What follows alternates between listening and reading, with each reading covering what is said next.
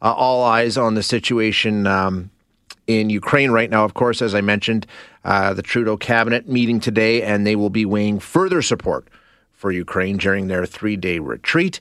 On top of that, Global Affairs Canada hit with a significant multi-day disruption of their IT networks. Is that related to the situation in Russia? We don't know for sure, but we do know that last week, Canada's cybersecurity agency issued a warning to infrastructure installations just like that, saying be on the lookout for this kind of activity. And some new polling out on this as well, done by Abacus data, found that 83% of Canadians were in favor, or at least neutral, towards Canada helping Ukraine in protecting their borders. 75% also said they would support or could accept providing weapons to Ukraine. Canada has loaned Ukraine up to $120 million already. So what do we need to do? Are we doing enough? What should our position be? We're going to chat with Hugh Segal, who's a former chair of the Standing Senate Committee on Foreign Affairs and a Matthews Fellow in the Global Public Policy at Queen's University. Mr. Segal, thank you so much for your time today. I really appreciate you joining us. Good to be with you, Shay. Why don't we start with how Canada has handled itself so far on this file? Foreign Minister Melanie Joly has been very active and very busy. She's been overseas. So far, how has Canada been doing on this? I think so far, both the new foreign minister and our defense minister have done and said all the right things, in the sense that our foreign minister was in the Ukraine, was in Brussels, met with our NATO partners, met with our forces on the ground in the Ukraine who are doing important training for the Ukrainian armed forces. Our Minister of Defense has made it pretty clear that we may have to send more troops as the circumstance plays itself out. But I think we now have to get out of that kind of cautious step-by-step mode and take a look at what is really necessary to ensure that the Russians do not do what they've done recently in the past, which is invade another country, seize another country so as to protect its own interests in a way which violates the democratic interests of those other countries. We have a whole bunch of NATO allies like Estonia, Lithuania, who are on the border of Russia. We have countries like Hungary and Poland who were liberated from the Iron Curtain and from the Warsaw Pact when the Soviet Union came apart. All of those are now within, if you wish, the overall view of Putin in terms of expanding his reach and his territorial presence in that part of the world. And I think now that the Americans are giving serious thought to deploying troops to Estonia and Latvia and Lithuania to make sure that the Russians understand there's a very big price to pay for doing something that's really unacceptable, I think we should be looking at how we do the same based on our capacity to do so, and to do so before the Russians do something really, really stupid. The question, Mr. Segal, and like you say, you hinted at it there. We're now seeing reports that the European Union is sending in some aircraft and some additional military support. The United States talking openly about that. Prior to today, really, much of the discussion has been around diplomatic pressure, economic punishment, sanctions, removal from the global banking system, things like that. Is that enough, or do you need to back that up militarily?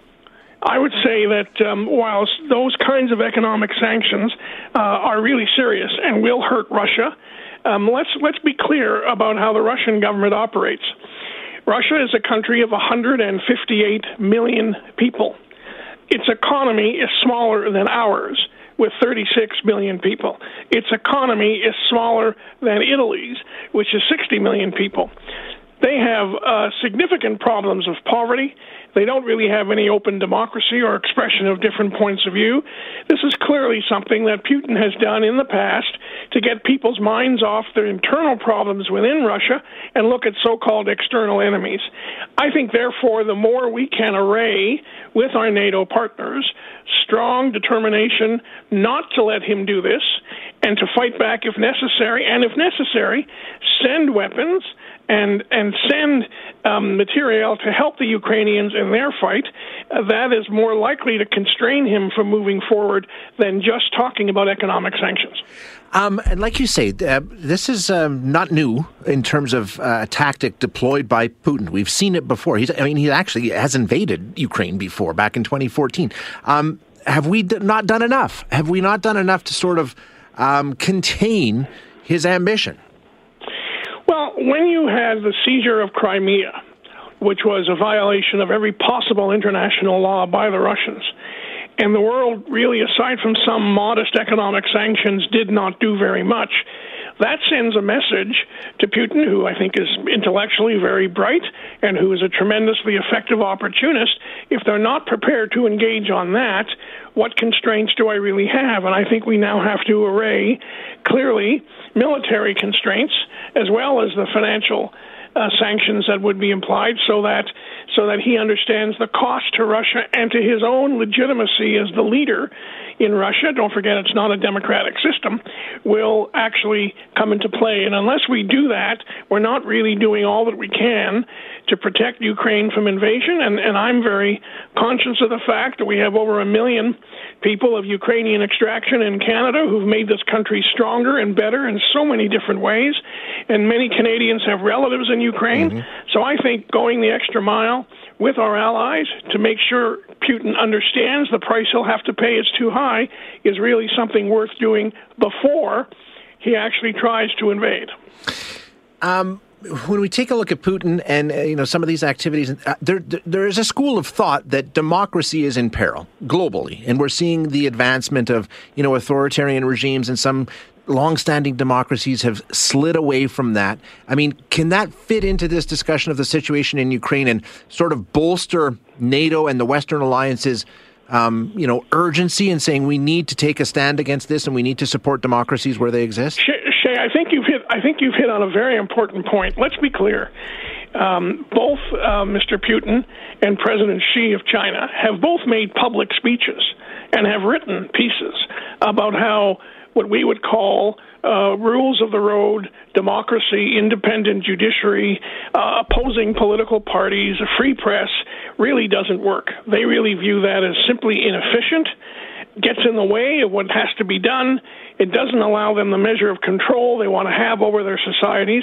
And they are making the case, both in Southeast Asia and now in Eastern Europe, that really the authoritarian model is better. Mm-hmm.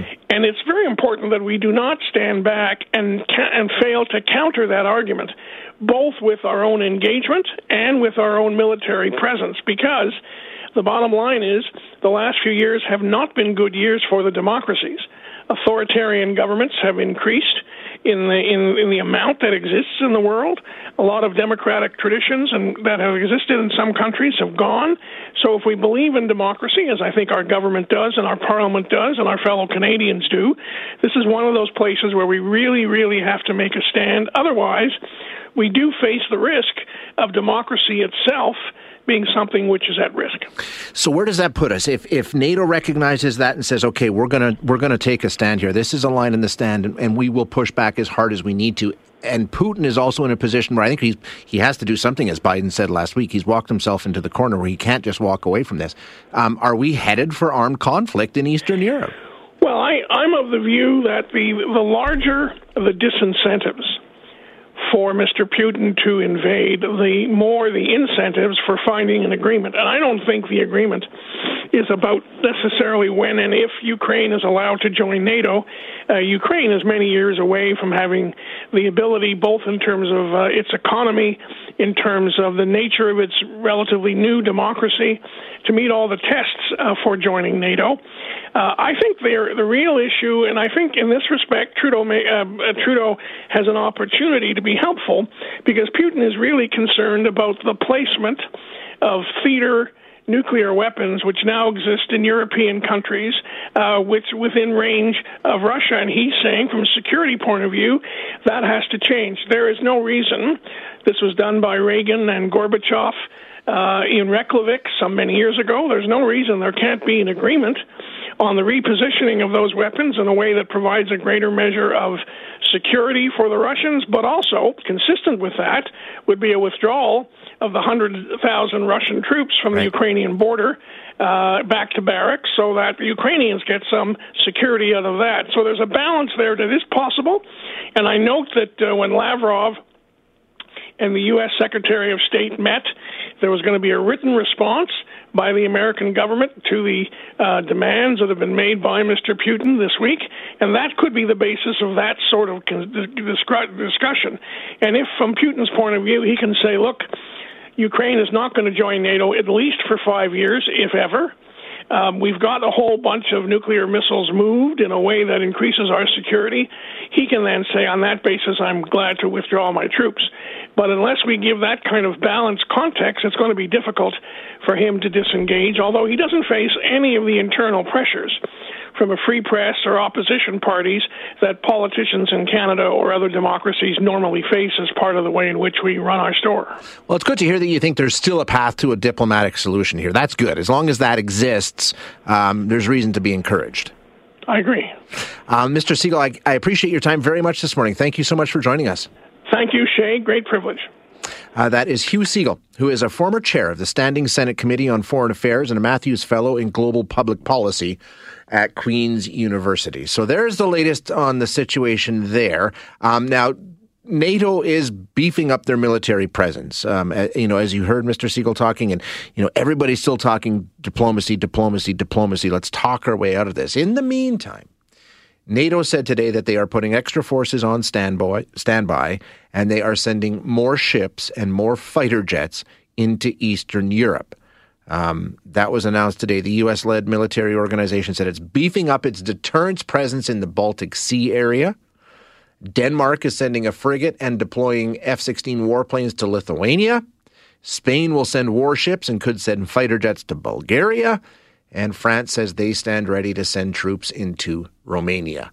Secretary General Jens Stoltenberg says NATO will take all necessary measures to protect and defend its allies. So that's where we stand.